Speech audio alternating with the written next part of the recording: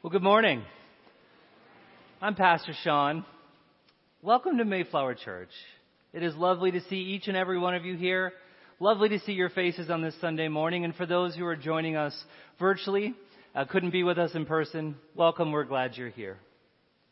If you're a guest this morning, there is a friendship register. I'll ask everyone now if you could pass that. And if you're not a guest, but you're a regular and maybe you have a new address or a new phone number, some information to update, please fill that out as well. But if you're a guest in particular, we'd love to find a way to, we'd love to have your name and get a way to get a hold of you to welcome you here. I'd like you now and invite you to greet one another with the traditional exchange of peace. The peace of Christ be with you. Let us share God's peace with one another.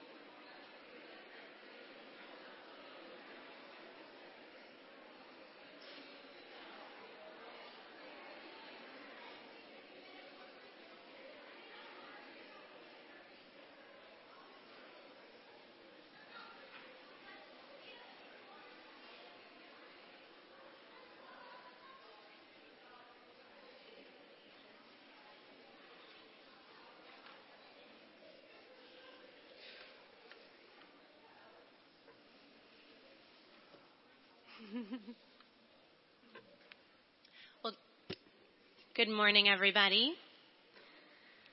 Prayer requests will be collected during the offering this morning, and those prayer cards can be found in the pews in front of you. We are collecting coats for children and adults to give to In the Image. Their mission is providing hope, dignity, and respect through the best shopping experience money does not have to buy. Their vision is everyone in need of clothing and household necessities shops for free in a welcoming environment. There is a box, I believe, by the doors on the side of the building. November 6th will be our fall bake sale. Everyone is encouraged to donate delicious baked goods that will be sold following the Sunday service. All proceeds collected will go towards furnishing the items for the new parlor kitchen. Additionally, the Strategic Planning Committee is seeking input to articulate goals for the church and develop a plan to achieve these goals. They have organized two methods for obtaining information from Mayflower's members and friends. The first is a survey which will be sent to all Mayflower members with an email address, as well as hard copies which will be available in the church office. The survey will arrive in your inbox during the week of October 23rd. The second way will be within meetings following worship to have an open dialogue with Pastor Sean and committee members regarding Mayflower's future. These meetings will be held after church at 11:45 a.m. on October 30th, November 6th, and before church at 9 a.m. on November 13th. Please plan to attend one of these meetings if you would like to provide input. I'd now like to invite our Director of Music, Dr. Julia Brown, to share about today's music.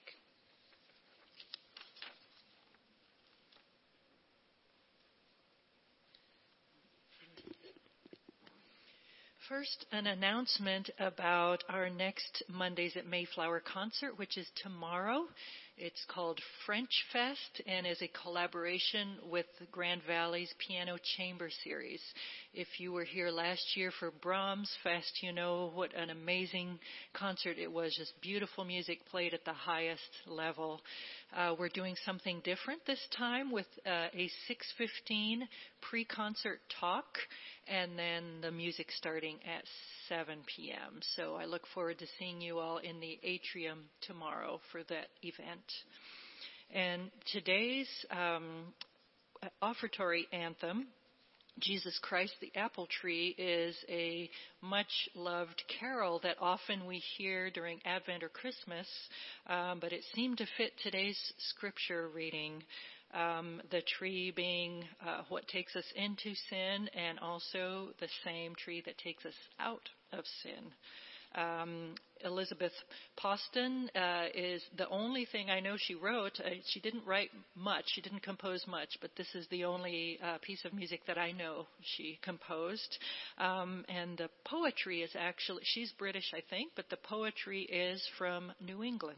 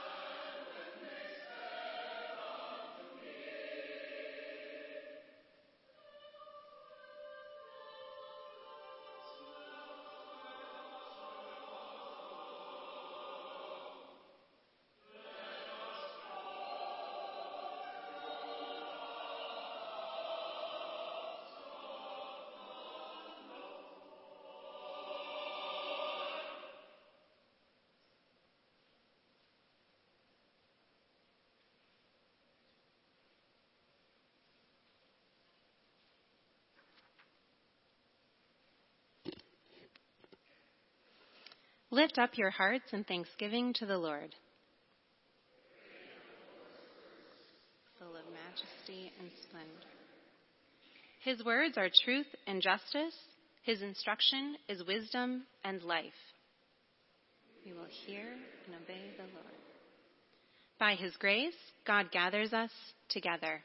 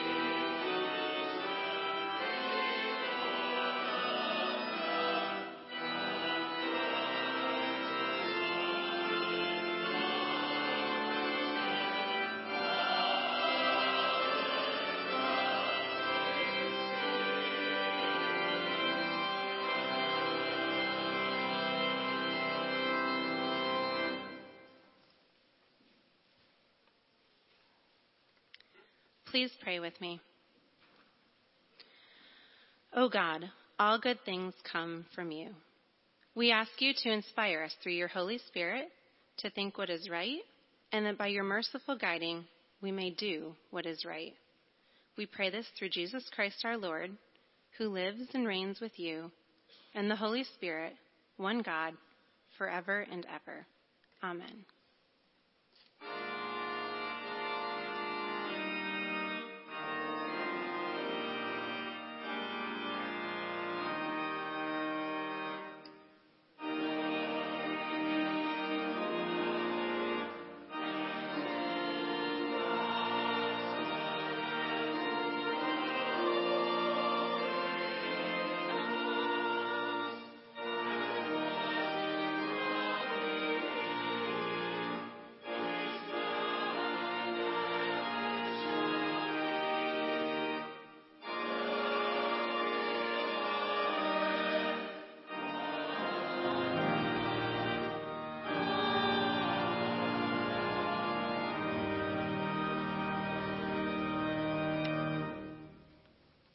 We are gathered this morning to worship and praise God, but we also remember our own faults and failures.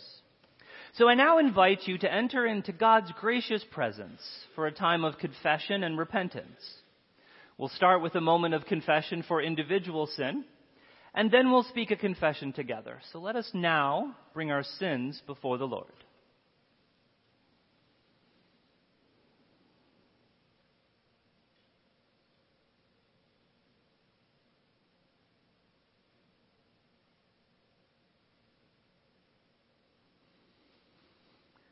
And as found in your bulletin, let us confess together. Most merciful God, we confess that we have sinned against you in thought, word, and deed, by what we have done and by what we have left undone. We have not loved you with our whole heart. We have not loved our neighbors as ourselves. We are truly sorry, and we humbly repent.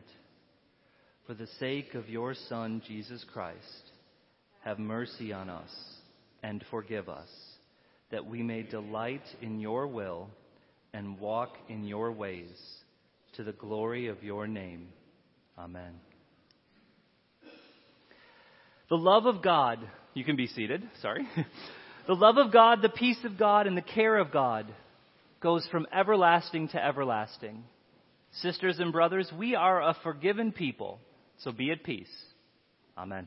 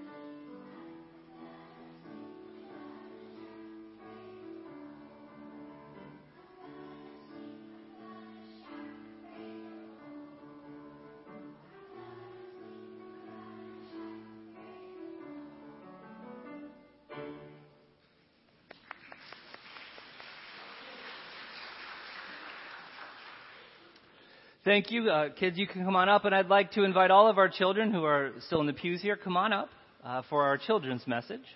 You might notice that Rachel is not here, and I'm a poor substitute, I'm sorry. In fact, I'm such a poor substitute, we've asked Corbin to lead the children's time, and I'll have him take that right there, and I'll grab your gear. Oh, awesome. Yeah. There she goes. He is going camping. All right. Good morning. Has anyone seen one of these before? Well, this is a tump line, this leather strap. And it's a leather strap that you can put on your head in order to carry heavy objects, up to around 60% of your body weight. This past summer, I had an adventure in the northwest parts of Ontario, over 600 miles from here. I was at a camp called Keewaydin for 6 weeks, and at this camp, I traveled with a group of 10 boys by canoe from place to place. We would camp in a new location every night and only saw about 6 other people all summer. We brought all our food, supplies, and clothes for the entire trip with us. And the way we carried all this stuff was by using a tump line to help with the heavy weights. As we paddled from lake to lake, we would have to cross over land and portage, which is where you carry all your stuff and walk to the next body of water. With this piece of leather right here, I was able to carry a 120-pound, 16-foot wood canvas canoe for over a mile. Throughout the summer, I faced many difficulties. Our group struggled on trails that had not been used in over 40 years, and many days we had no rest. However, over time, my strength improved, and the tump allowed me to carry more and more weight. This tump line reminds me of God. It helps you carry weight and supports you on your journey. Just like my tump line was there to help me carry everything I needed to survive in the wilderness, God is always there to help you with whatever challenges you may face. His guidance will allow you to carry the weight of the world on your shoulders. Will you pray with me? Dear God, thank you for the wonderful, bountiful, and beautiful outdoors and giving us experiences and adventures in our lives. Thank you for giving us guidance and allowing us to bear weights and giving us protection against any challenges we may face. Amen.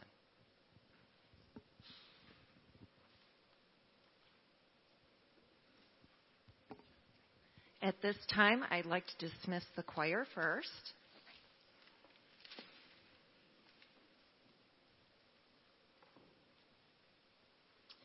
If you are in 5th grade, you may leave with Mrs. Houlihan.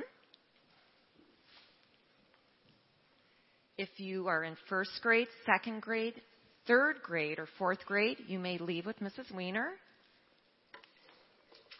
And then the rest of you can leave with me.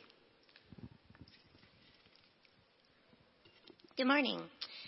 The reading this morning comes from Matthew chapter 7, verses 13 through 29, and can be found beginning on page 685 in your Pew Bible.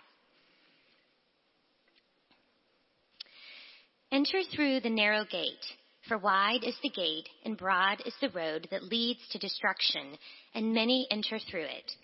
But small is the gate and narrow the road that leads to life, and only a few find it. Watch out for false prophets. They come to you in sheep's clothing, but inwardly they are ferocious wolves. By their fruit you will recognize them. Do people pick grapes from thorn bushes or figs from thistles? Likewise, every good tree bears good fruit, but a bad tree bears bad fruit. A good tree cannot bear bad fruit, and a bad tree cannot bear good fruit. Every tree that does not bear good fruit is cut down and thrown into the fire. Thus, by their fruit you will recognize them.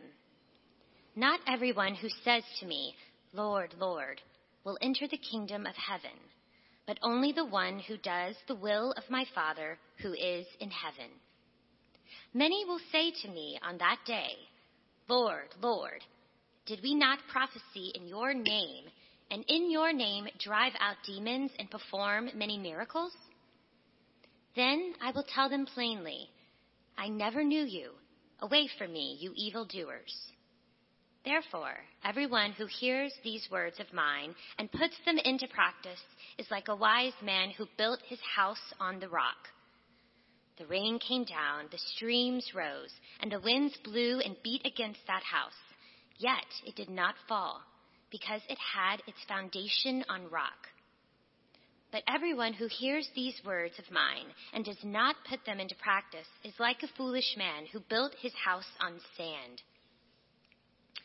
The rain came down, the streams rose, and the winds blew and beat against that house, and it fell with a great crash.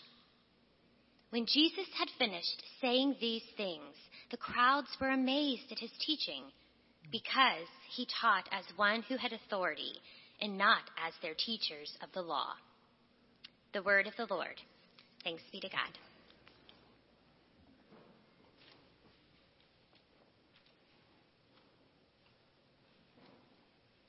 You might find it helpful to keep your finger in your Bible and to follow along. That text was on page 685 again. And if it helps you, there's an outline in your bulletin of the sermon. Some folks find that helpful as well. I'm writing that's available. Aaron Judge plays center field for the New York Yankees. He's led the majors this year, 62 home runs. In the regular season, he has pretty much the best batting stats of anyone in baseball. He's got his team pretty deep into the playoffs this year. Aretha Franklin is the undisputed queen of soul. She's ranked at the very top of Rolling Stone magazine's list of the greatest singers of all time. She was the first female inducted into the Rock and Roll Hall of Fame. Jackie Chan is a Hong Kong actor, filmmaker, martial artist, and stuntman. He might be the most recognized movie star in the entire world. He's appeared in over 150 films. Now, if we were to ask people, do you admire Aaron Judge? Do you admire Aretha Franklin? Do you admire Jackie Chan? Many people would say yes. Now, somewhere out there in the world, someone's been following Aaron Judge all season, and he's gone beyond admiration. He's watched him in the playoffs, filled with excitement, and he thinks to himself, what Aaron Judge is doing, I can do that. So he starts going to batting cages every day, after school, working on his swing. He wants to play like Aaron Judge, and one day he just might. And somewhere out there, a young girl just heard Aretha Franklin belt out R-E-S-P-E-C-T, find out what it means to me.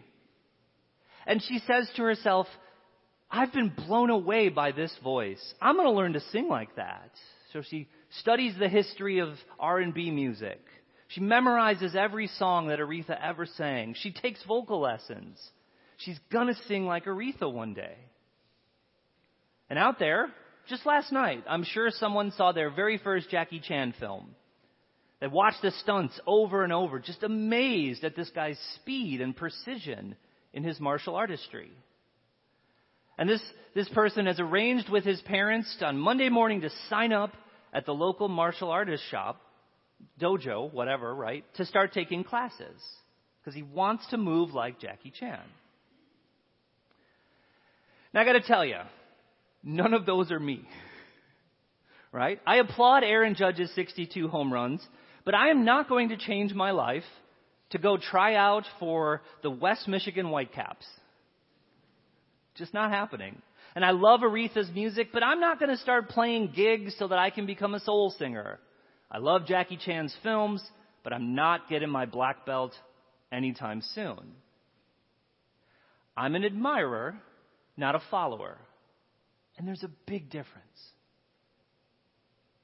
An admirer is impressed, but a follower surrenders her life. In the Sermon on the Mount, Jesus asks us, will you follow me? The scripture passage we have for today, we just heard it read, is the ending of Jesus' Sermon on the Mount. Now, in this time, he had been mainly teaching to his disciples, but he was also aware that the crowd was listening in too. So as we heard at the very end, the crowds were amazed at his teaching. He taught as one who had authority, not as their teachers of the law. They were amazed. They admired him. But only some of them in the crowd joined the disciples in following Jesus. Now, as Jesus concludes his Sermon on the Mount, he offers some pretty strong warnings. I mean, the stakes are high. How we respond to Jesus matters. And it matters eternally. I used to live in Phoenix. My family and I did a lot of hiking. And North Park Mountain is actually this mountain park right in the center of the city of Phoenix.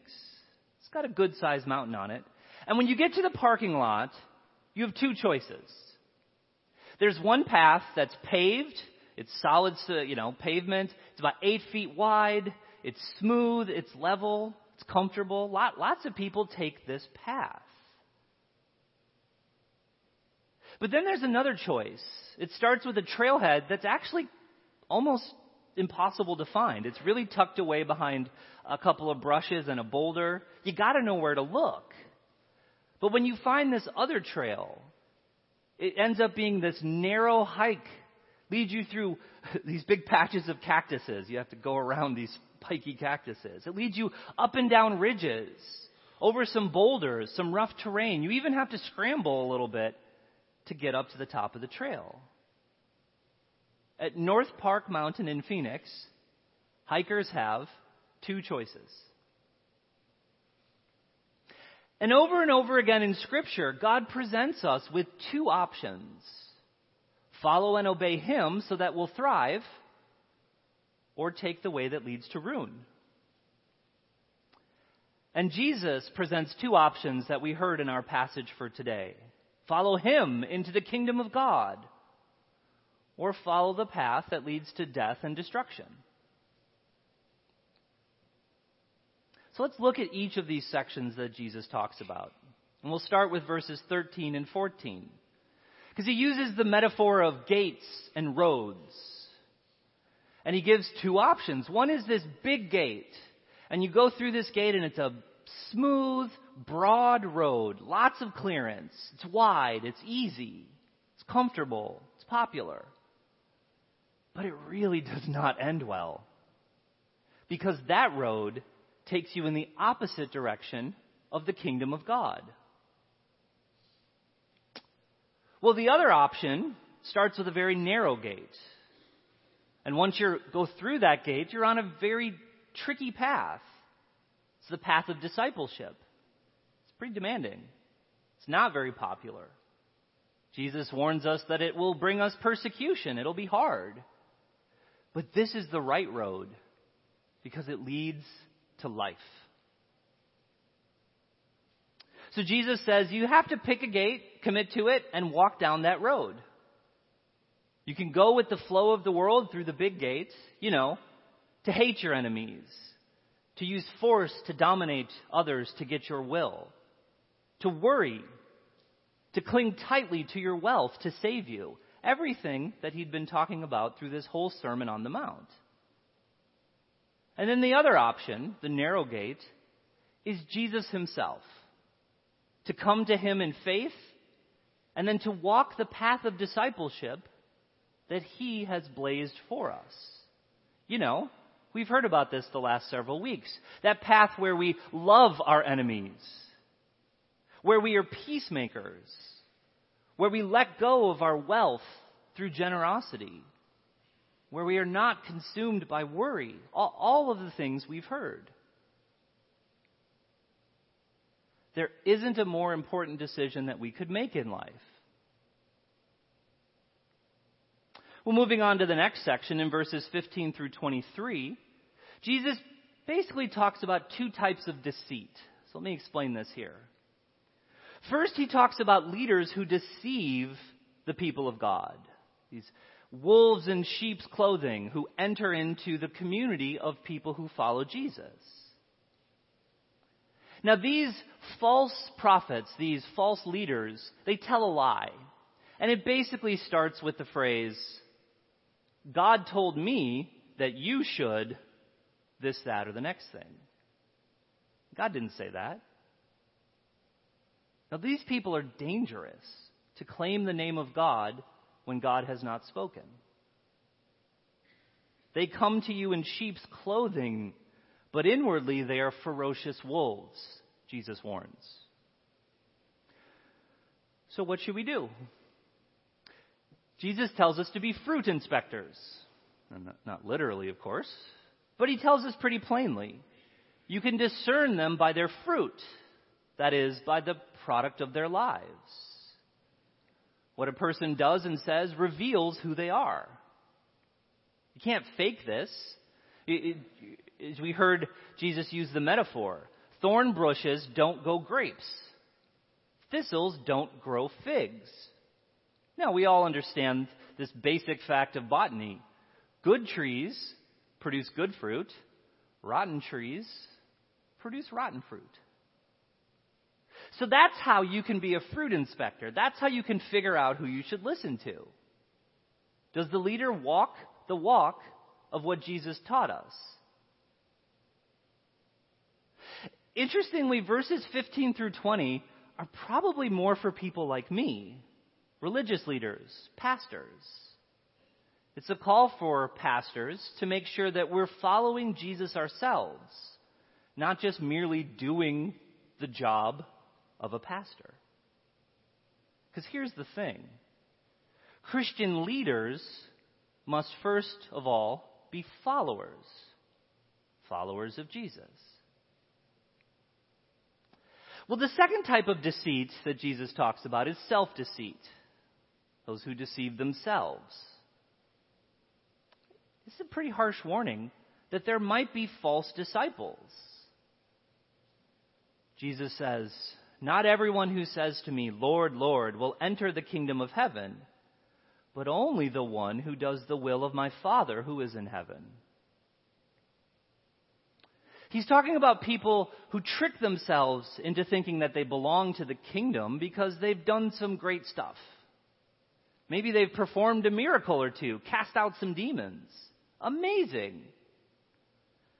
But Jesus doesn't know them. They have no relationship with him. They do evil. They don't do what Jesus taught. And things end pretty badly for these fake disciples because the Lord knows our hearts. Jesus calls them out, and in the end, Jesus sorts them out. Now, these words can be troubling for us because maybe you might ask yourself, wait, hold on. Am I a false disciple? And here I want to offer an encouragement. It's the fruit that characterizes your life. Even though you may be far from perfect in your discipleship, even though you may have much room for growth, as I do, in following Jesus, what characterizes your life? Because I think most Christians have more fruit than they realize. There's also a warning. Kingdom people are marked by doing God's will. And if doing God's will does not characterize someone's life at all, then they really need to listen to Jesus' message here. This is of the utmost importance. Have faith. Follow him. Start today. Well, in the final section, in verses 24 through 27, Jesus is concluding the whole Sermon on the Mount, and he gives a challenge to us to be doers, not just hearers. He begins, "Therefore, everyone who hears these words of mine and puts them into practice," and he goes on to use this imagery of house builders. He was a carpenter. This is something he's very familiar with. Like a wise man who built his house on the rock. Like a foolish man who built his house on sand. And we understand this. We understand how foundations work. Near the Sea of Galilee, there was these dirt sand areas that would harden over the summer, and they'd feel pretty hard. But it would only be solid on the surface. It might seem stable, but if you built a house on that, when the weather comes, it's over. So a wise builder would dig down through that hardened surface of sand. It might even take several feet till you hit bedrock. Build your house on that, and your home can withstand anything. We've spent 7 weeks hearing Jesus' words in the Sermon on the Mount. And here in the end, he gives us 2 responses. The wise person who hears his words and puts them into practice. And the fool who hears his words but does not do what Jesus has taught. So those are the options. Will you choose to build your life on Jesus and his teachings? Because that foundation will give you security. It'll meet your deepest need. Or will you build on sinking sand? The crowd had been listening to Jesus teach his disciples. And throughout the sermon, Jesus had even invited them to enter the kingdom of God. But this crowd was full of admirers. They found him impressive. They found him amazing. But Jesus is not interested in admirers. He wants them to have faith in him, to follow him as a disciple. Basically, he stands before them on the Sermon on the Mount and says, "Here I am. Here is my kingdom. Here is the way of discipleship. Will you follow me?" And today, 2,000 years later, he stands before us and says the same thing. Jesus asks each one of us, "Will you follow me?" Now, as we hear and receive the Sermon on the Mount, if you are already a disciple of Jesus, he invites you to press on, press deeper in your discipleship. Take it seriously. Follow him. And persevere even though it's demanding, because that path leads to life. If you're one of the crowd, if you're someone who's an admirer but maybe not yet a disciple, there's another invitation. Come to the Lord. Enter into a faith relationship with him. Start following him today. Don't wait. This is the most important decision you will ever make.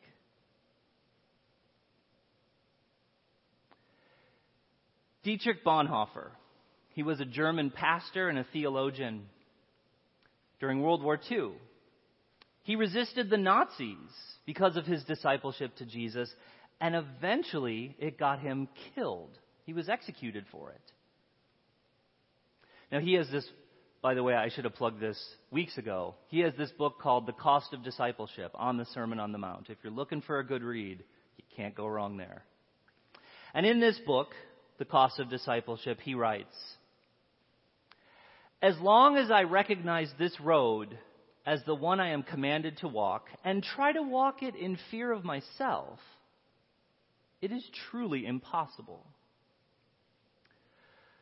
But if I see Jesus Christ walking ahead of me, step by step, if I only look at him and follow him step by step, then I will be protected on this path." Brothers and sisters, let us take up this path of discipleship. And I am so happy to be doing it together with you in this community. Amen.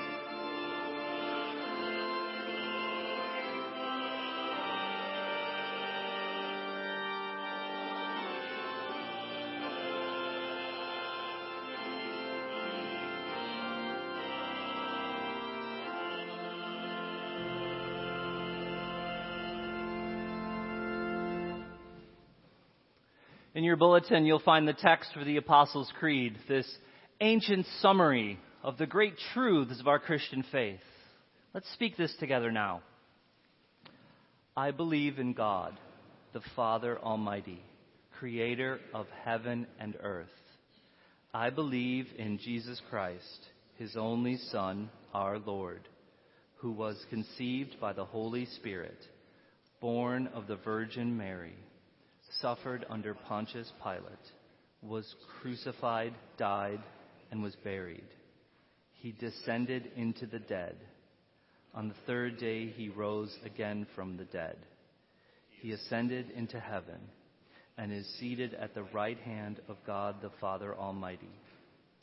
From there he will come to judge the living and the dead. I believe in the Holy Spirit, the Holy Catholic Church, the communion of saints, the forgiveness of sins, the resurrection of the body, and the life everlasting. Amen. Please be seated.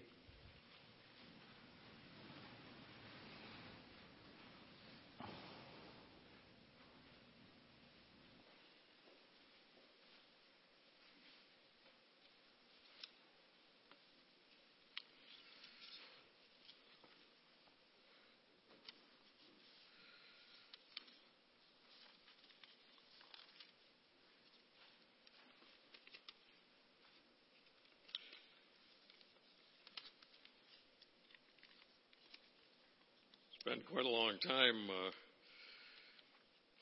since I've had the pleasure of being in this lectern. I'm moderator in 1992, and I'm here today with joy in my heart, a little spring in my step, because I get to talk a little bit about stewardship. Sean's a little concerned that we may lengthen the service and people may want to leave before it's actually finished, but I'm not really going to take that much time. I will tell you that I'm missing something that I thought was pretty critical. I want to tell you a little story that goes back to 1970. 1970, we were expecting our first child. Ended up being a daughter. Obviously, she's wonderful to us, and we had two. We were visiting with Dr. Masselink. He wanted to come and spend some time at our home and talk to us about membership here, because we thought we should raise our family in a Christian way so that they might grow up to be young men and women of faith.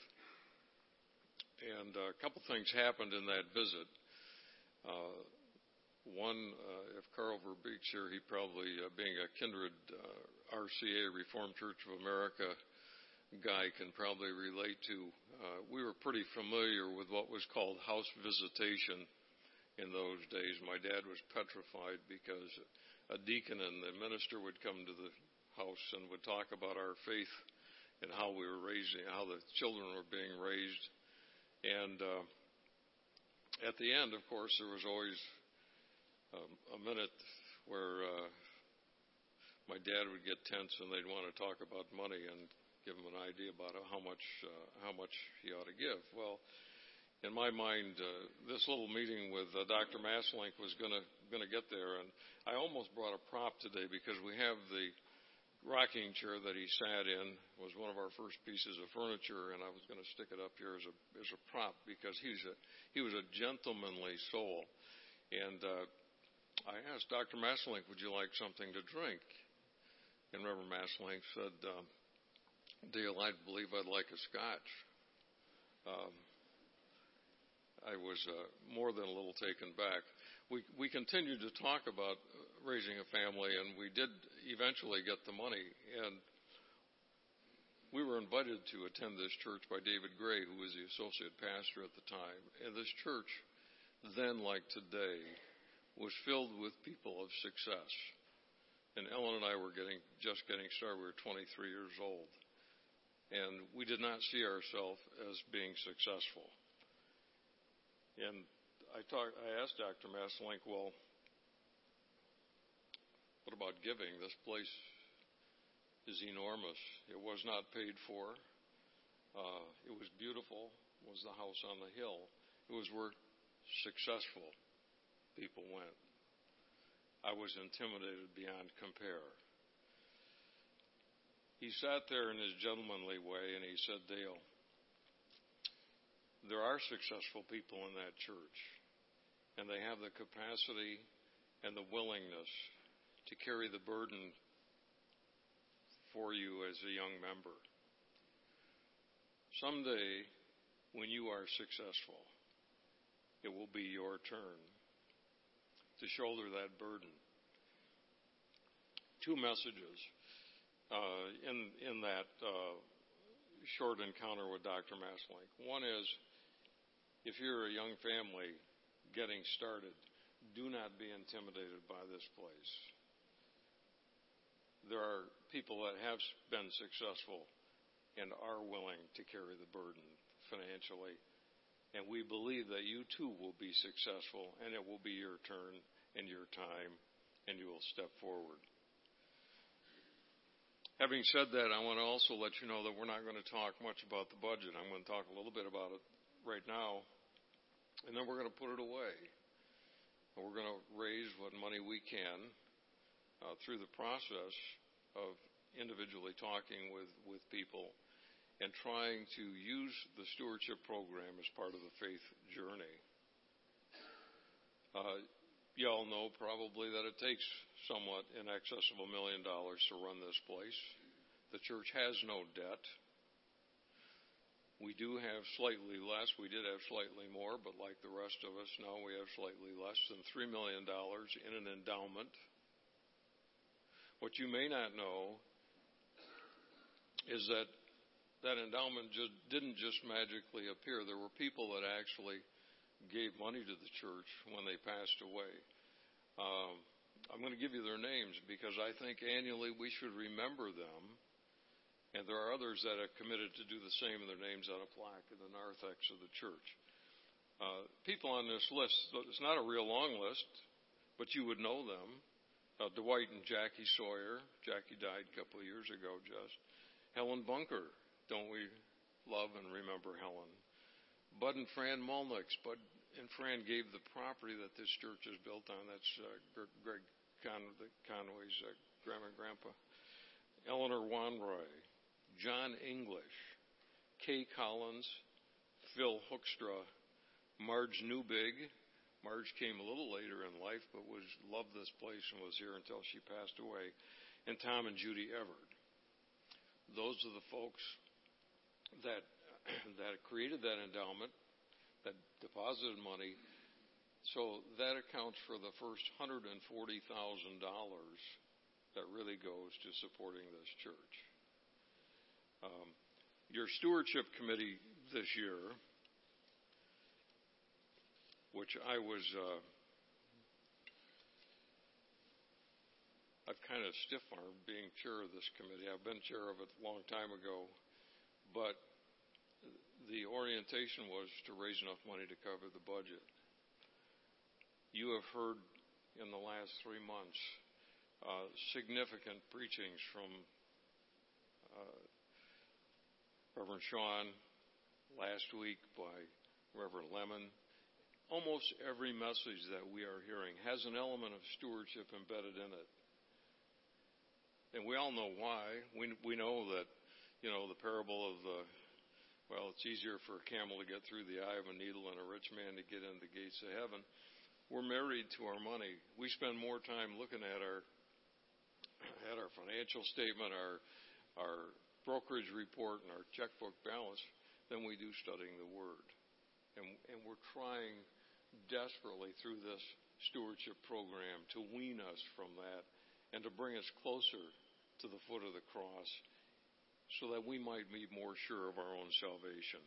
Members of the stewardship committee this year, John Schneider. John is the treasurer of our church. He's very excited to serve in that capacity and on this committee. Carl Verbeek, John Vermeulen, Barb Holman, Andy Cooley, Lon Barr, David Blair, Ken Goodson, Joanne Buchanan, and Betsy Spade. If any of you would be excited to be on this committee, to be excited about engaging yourself and others to take this faith journey. We would welcome more participation. We're going to have a little meeting about 11:45 in the conference room, and we'd love to have you attend. Lastly, I just would ask that you pray for all of us. Pray for me as your stewardship chair.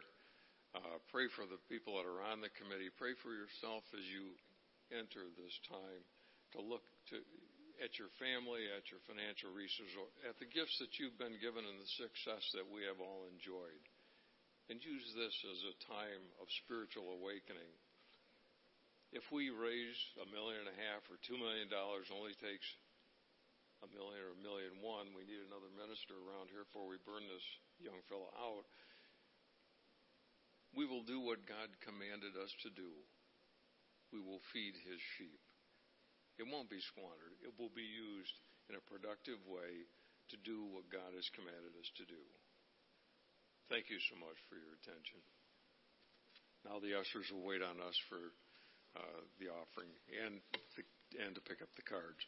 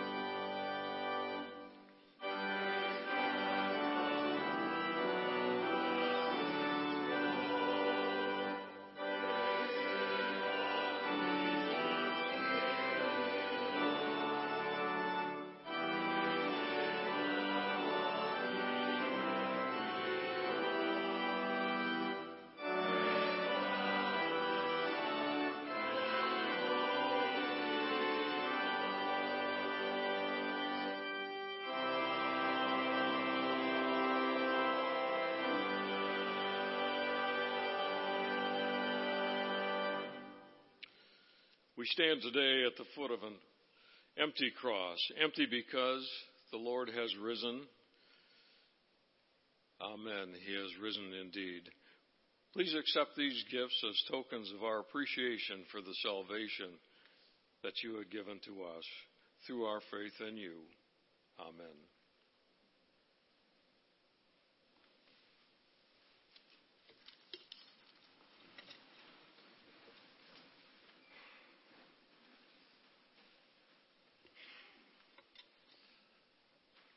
Let us now go to the Lord in prayer. Our Heavenly Father, you have filled the world with beauty, and the splendor of your creation touches the turning of the autumn leaves, the crisp morning and the bounty of the fall harvest.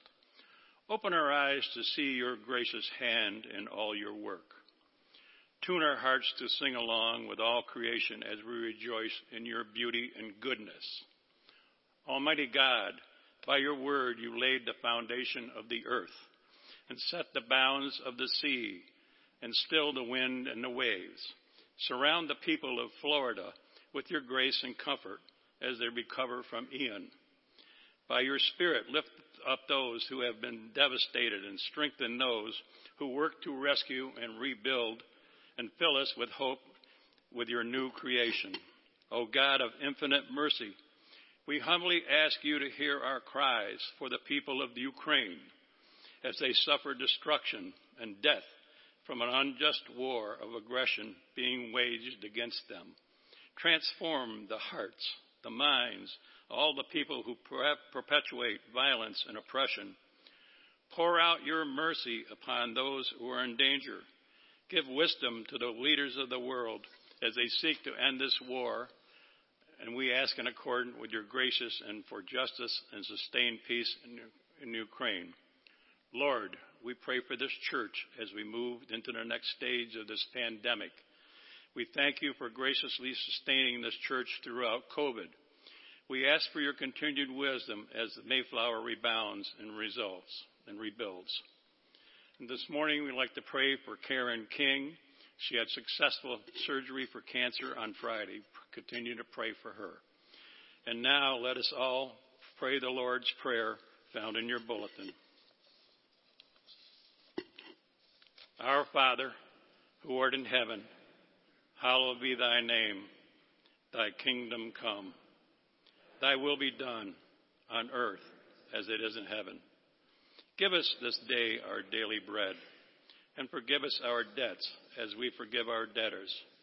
Lead us not into temptation, but deliver us from evil. For thine is the kingdom, and the power, and the glory forever. Amen.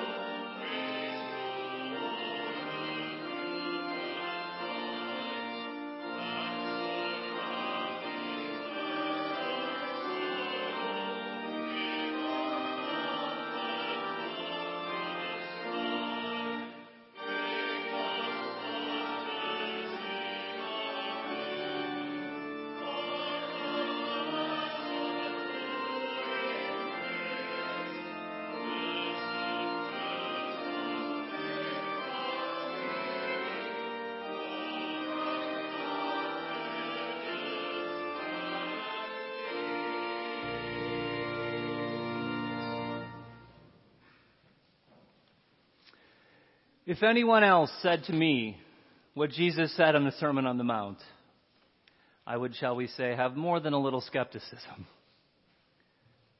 But because it is Jesus who calls us to this path of discipleship, and because it is his path that he walks with us, united with him, I'm encouraged, I'm hopeful, I'm excited, and I hope you are too. Now I invite you to sing the first half of the benediction, has been our practice in the last week now, and the second half will be my blessing to you.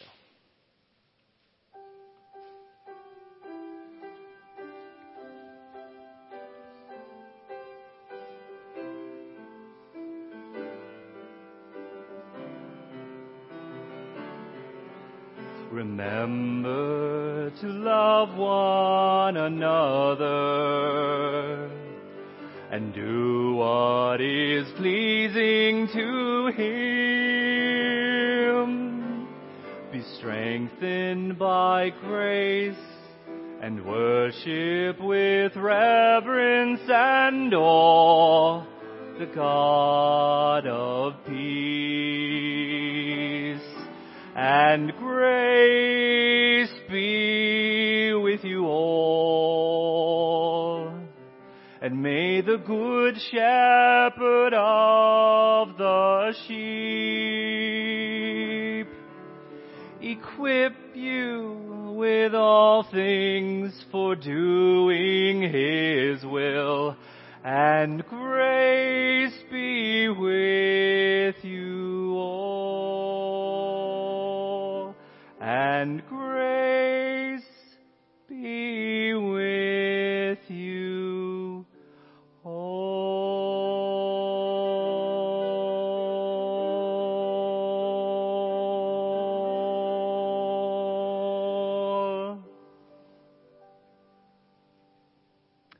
To wherever God has called you this week, go in peace to love and serve the Lord. Amen. We go forth in the name of Christ. Thanks be to God.